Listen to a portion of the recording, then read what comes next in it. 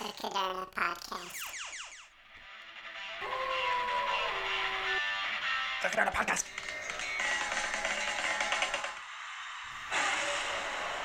The Caderna Podcast. Hey there, everyone. Thanks for tuning in to another episode of the Caderna Podcast. I'm your host, Brian Caderna, and as always, thanks for joining us. So as this whole coronavirus pandemic continues to linger on, and we've got some states opening up, we've got other states shutting down, we're wearing masks, we're not wearing masks, it seems to be kind of all over the place, and no one really quite knows how this is going to unfold. But in spite of that, there's certain things in life and in financial planning that continue to move on. And one of those is the reality that we all need somewhere to live. We need a place to hang our hat and call home. So with that in mind, what we're going to talk about on this week's episode is that age-old question, to own or to rent. So over the past several decades, it's really been marketed as the American dream to become a homeowner, to one day buy a place of your own. And when I sit down with a lot of my clients or any young professional or millennial, and I say, hey, what are some of your financial goals? Where could I help you out? Without fail, becoming a homeowner is at the top of that list. I hear it pretty often.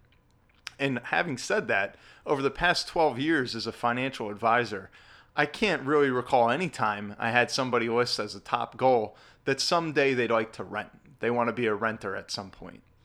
So why is that? Why does that come about, that dichotomy between owning and renting? If we look at the statistics, according to iProperty Management, there's right now just over 136 million homes in America. Over those 136 million, or of them, 36% are actually rented. So how come there are so many tenants out there? Is it a question of financial limitation? Or are there people out there that just prefer to rent? And I have, my practice has missed all those folks over the past decade. So let's take a look at that. But before we dive into the pros and cons of both scenarios, I just want to refresh everyone's memory on, if you go all the way back to our pilot episode here, the podcast, you may recall what I call the 5 pillars of financial planning. And just to refresh you, number 1 is protection first. Number 2 is build liquidity. Number 3 is manage debt. Number 4 is to accumulate wealth. And then number 5 was to maximize growth. So as we look at both of these scenarios, to own or to rent, keep those 5 lenses in mind, and let's see, where does this play out and where does it fit with those ideals.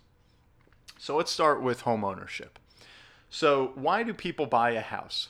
I think most folks you talk to will kind of tout that 2-pronged benefit of, 1, I've got somewhere to live, obviously, but 2, I'm also building an asset. My money that I pay is actually going somewhere for my benefit that in the future I'll be able to perhaps cash out on and use it truly like an asset.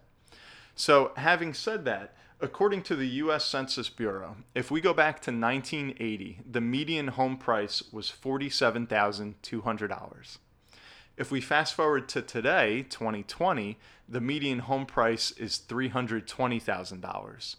So right there, obviously, you can see that growth that homeowners have perhaps realized.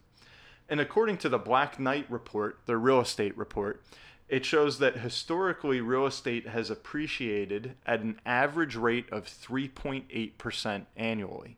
Okay? So if we think about that 3.8% and we say, well, is that good or is that bad? If we take into account, traditionally what the rate of inflation has been, which hovers around 3% or so, then we can compare that. And that's where you'll have that homeowner say, hey, I've got a place to live, and I'm also kind of funding an asset that's at least keeping up with or perhaps outpacing the rate of inflation. Even if we look at another area of the country that has the highest median home price, a little trivia for you, that would be in San Jose, California, where today their median home price is a whopping $1.2 million. That's the median. So just look at that growth, and there's certainly an argument to be had for that. But what we have to think about is, 1, these are all averages, these stats that I'm rattling off to you. Okay, if we look at that 3.8% that the Black Knight report, had quoted, but then we actually look at over this 40-year period I referenced, the growth rate for real estate from 2000 to 2020 is about 4 times that of 1980 to 2000. So bear in mind, these averages are all just a snapshot in time. And somebody that sold in 2000 could realize a total different scenario or outcome than somebody who perhaps is selling in 2020. Okay? So we have to keep these things in mind, that life is often all about timing. So if we think about that from a financial standpoint, so I know buying a home can be very emotionally driven, and there are emotional decisions and financial decisions. But if we just want to look at the economics right now, and you're saying, hey, it's like a forced savings plan at the same time that, like I said, one day I'll be able to cash out on when I downsize in retirement or sail off into the sunset, and I'm actually going to get money back. Let's look at it from that standpoint as a savings mechanism and say, okay, well, exactly how efficient is it? So what we could first start with, step number 1 in buying a house, is typically going to be your down payment. So if we take that magic 20% number, and 20% down or 20% equity is usually what's going to avoid PMI, or private mortgage insurance, which can be an additional fee you'd get hit with every month. So if 20% is the rule of thumb we want to base off of, that often gives you the best mortgage options. Well, on our median home right now of $320,000, that would be equal to a down payment of $64,000. Okay, so that is a $64,000 contribution directly towards your asset. But there's another factor when we actually buy the house, and that would be the closing costs. Okay, that could be comprised of everything from appraisal fees to attorney review to title insurance and a host of other items. But typically, according to the mortgagereports.com, that will average about 2 to 5% of the purchase price. So if we said, all right, well, let's use 3%. We'll kind of be in the middle of our median home at $320,000. We're talking about closing costs of about $9,600 that we have to bring to the table. All right, that $9,600 is a contribution that is not towards our asset. Okay, so we must bear that in mind. Then once we get through that procedure of actually buying the house, then of course we have to pay for our mortgage. So let's look at just a quick equation here, which there's a lot of different mortgage calculators out there that you can utilize. I happen to use one through bankrate.com. And so with that house we just referenced, putting that 20% down, and then assuming today's national average interest rate of 3.35% on a 30-year fixed rate mortgage, and plus we'll add in 1% for property taxes, okay, 1% of the home value. That's a hypothetical. If you're in my home state of New Jersey, we've got the highest property taxes in the country at 2.13%. But then there's states like Hawaii, for instance, where their property tax is 0.3%. All right, those figures are according to USA Today. So again, we'll kind of go in the middle with 1% of the home value. And then in addition to that, you're also going to have your homeowner's insurance, which on a house of this size, $320,000, we just picked a $2,400 annual premium. Again, that number can vary widely based on location, your history of claims, and so many other factors, but I think that that's a fair estimate. So if we tally all that together, now we're having a projected payment of $1,594 a month, okay? So if we extrapolate that over the next 30 years, and even if we assume that property taxes never go up and that insurance premium never changes, over those 30 years, we will have paid $573,840 just to service that loan, okay? Because remember, we put 20% down, we financed $256,000, but that $256,000 actually cost us over $570,000 during that 30-year period. Okay, so once we look at all that math, in total we've paid $647,440 for a $320,000 property. Okay, so in summary, $320,000 was contributed towards our asset, the down payment, and our principal. But aside from that, there was even more. There was $327,440 contributed not towards the asset, but rather that went to lender's interest, taxes, insurance, closing fees, etc. Okay? So we have to take that other, in this case, almost half of our payments into account when we say, hey, it's a savings vehicle, but now we're looking at almost half the money that we paid actually never went back into our world, but rather it went elsewhere. Okay? Now, granted, there can be some tax advantages to those other, contributions I mentioned of property taxes or mortgage insurance. So that may or may not hold value depending on your situation. But we want to think about that. Now, in addition to, like I said, property taxes, interest, fees, insurance, etc., there's also some other incidental costs of homeownership that I think any homeowner will be very well acquainted with.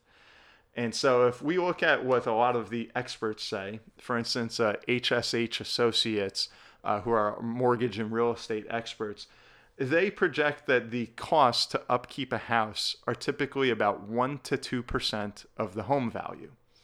So again, assuming our $320,000 home, that would be about $3,200 to $6,400 a year just to maintain the house.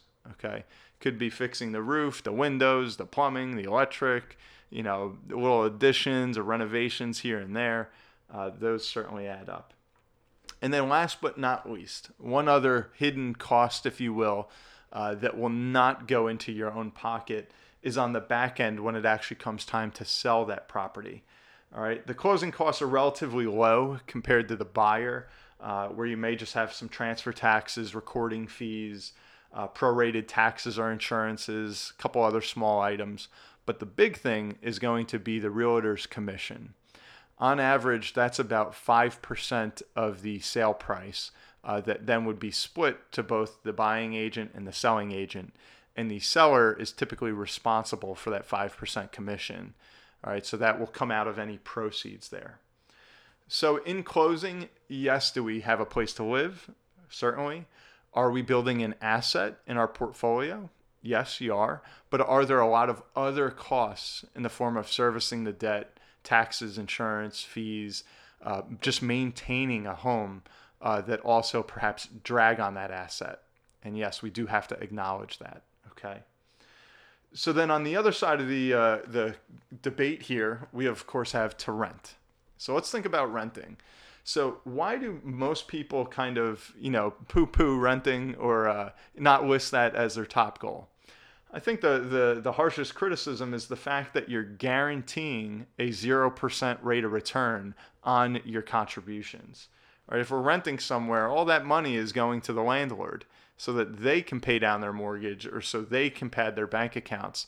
But the tenant is not receiving any financial benefit from that. They're just having a place, of course, to live. Okay, so I think that's kind of the biggest thing that maybe irritates tenants. But again, if we're looking at it, well, the other option is to buy a place. What are our pros and cons here? To buy a place, I just mentioned the out-of-pocket on a median home of $320,000. Pretty significant, right? It was 20% down. And then in addition, almost $10,000 of closing costs in that hypothetical scenario. To rent a place, if we look at the national average today, according to the Yardi matrix, that is a monthly rent of $1,463. Typically, the only thing a tenant has to put down is a security deposit, which is usually about 1.5 times your monthly rent.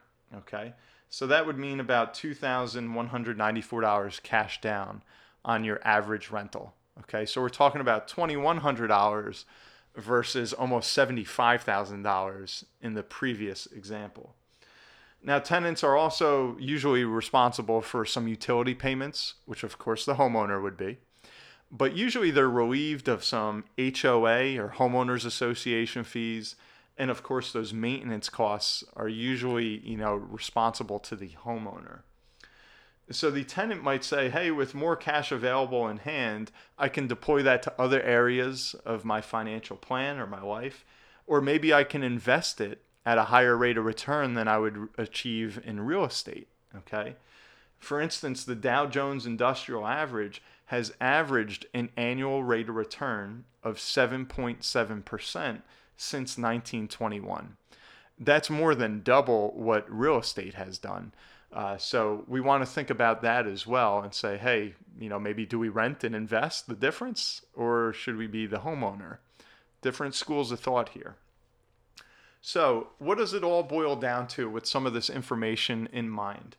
I'm fond of emphasizing the fact that financial planning is not a science. Oftentimes you're trading big mistakes for little mistakes. So with that in mind, I must be honest, I have seen a number of big mistakes in homeownership. All right, if we go back to our 5 pillars of financial planning, it's typically when buying that home got in the way of following our track there. All right, maybe we don't have the appropriate insurances already in order, or we can't afford the ones that we should have because we're working just to pay our mortgage. Or perhaps we don't have that rainy day fund yet, and we found ourselves in that situation of being house rich and cash poor. So then we can't, afford the new furniture or the different things that we need throughout life. And so as a byproduct of not having that rainy day fund, perhaps either A, we can't capitalize on good opportunity, or B, we have to take on debt that we really shouldn't, perhaps in credit card balances that are lingering because, again, we didn't have the cash available, which brings us to the third pillar, managing debt. All right, it doesn't matter maybe perhaps how that home value is doing if we feel like we're being strangled by credit card debt that now we can't pay off because we just wiped out our savings or because our mortgage payment's too high.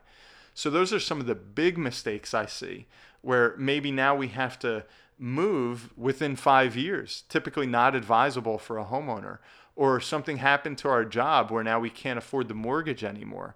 Or perhaps we bought this place, everything looked great, but now we've got to redo the entire foundation, or all the plumbing's out of whack and we've got to update everything throughout the house, and now we're taking on tons of unforeseen costs. These are all some of the pitfalls of home ownership. Okay, so certainly lots of pros, but there are these cons to be aware of. Whereas, again, big mistakes versus little mistakes, you don't really find a big mistake in renting. I have seen some little mistakes there where maybe it was in an area we didn't want, or we signed a lease agreement for a year and then 6 months in we've got to move and we lose that security deposit. So things like that happen, but typically not life-changing accidents by renting. That's the benefit. Again, 0% return, but sometimes is 0% better than the alternative. For instance, that homeowner that has to move within 3 years and hasn't even made a dent in their principal, paid all those closing costs, all of that interest, maybe did some work to the house, and now they have to leave, and they're getting whatever the market gives them, and perhaps that's where they could take a big hit, where that scenario would not play out in the case of the renter. Okay, so we want to keep all of these facts in mind, and it's critical to vet the own or rent decision with those 5 lenses of financial planning. So I hope that this has been helpful. I hope that it can get you towards your goal, whether that is to continue renting or perhaps to retire, sell your place and rent, or maybe it is to become that homeowner, maybe a first-time home buyer. But please keep in mind all of the different factors that should impact your decision. And if you do decide that you want to be a homeowner, make sure that you're ready for it. Okay? So that, in conclusion, is the great debate, to own or to rent. I'll let you guys take it from here. And if you want to share any of your own experiences, please do email us at thekadernapodcast@gmail.com. I'm always appreciating your feedback, new ideas, new topics that you want to hear about. And we are going to get the guests going again. So if you have some guests that you'd like to hear from, please reach out to me, and we'll get our monthly guests back on track. I know that with the coronavirus pandemic in the summer, things have gotten a little bit out of whack in regards to that. But again, thank you for tuning in. I'm your host, Brian Caderna. You just listened to another episode of the Caderna Podcast. Go spread the good word and leave us a 5-star review. Have a great week.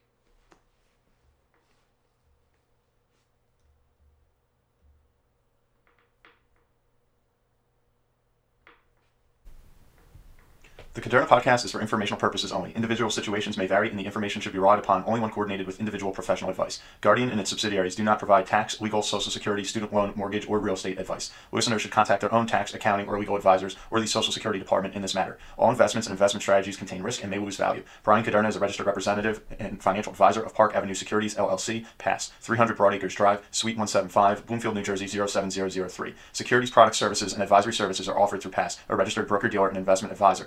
973-244-4420. Financial representative, the Guardian Life Insurance Company of America, Guardian, New York, New York. PASS is an indirect, wholly owned subsidiary of Guardian. Caderna Financial Team and International Planning Alliance, LLC, are not affiliates or subsidiaries of PASS or Guardian. Caderna Financial Team is a division of International Planning Alliance, LLC, a general agency of Guardian. PASS is a member of FINRA, SIPC. California Insurance License Number OK04194. Content of the Caderna podcast is copyright of Brian M. Caderna, all rights reserved. Any redistribution or reproduction of part or all of the content in any form is prohibited without prior permission from the Caderna podcast. The views and opinions expressed herein may not be those of Guardian Life Insurance Company of America, Guardian, or any of its subsidiaries or affiliates. Guardian does not verify and does not guarantee the accuracy or completeness of the information or opinions presented herein. Any third-party materials referenced cannot be endorsed or verified by Guardian and are used as the opinion of the author.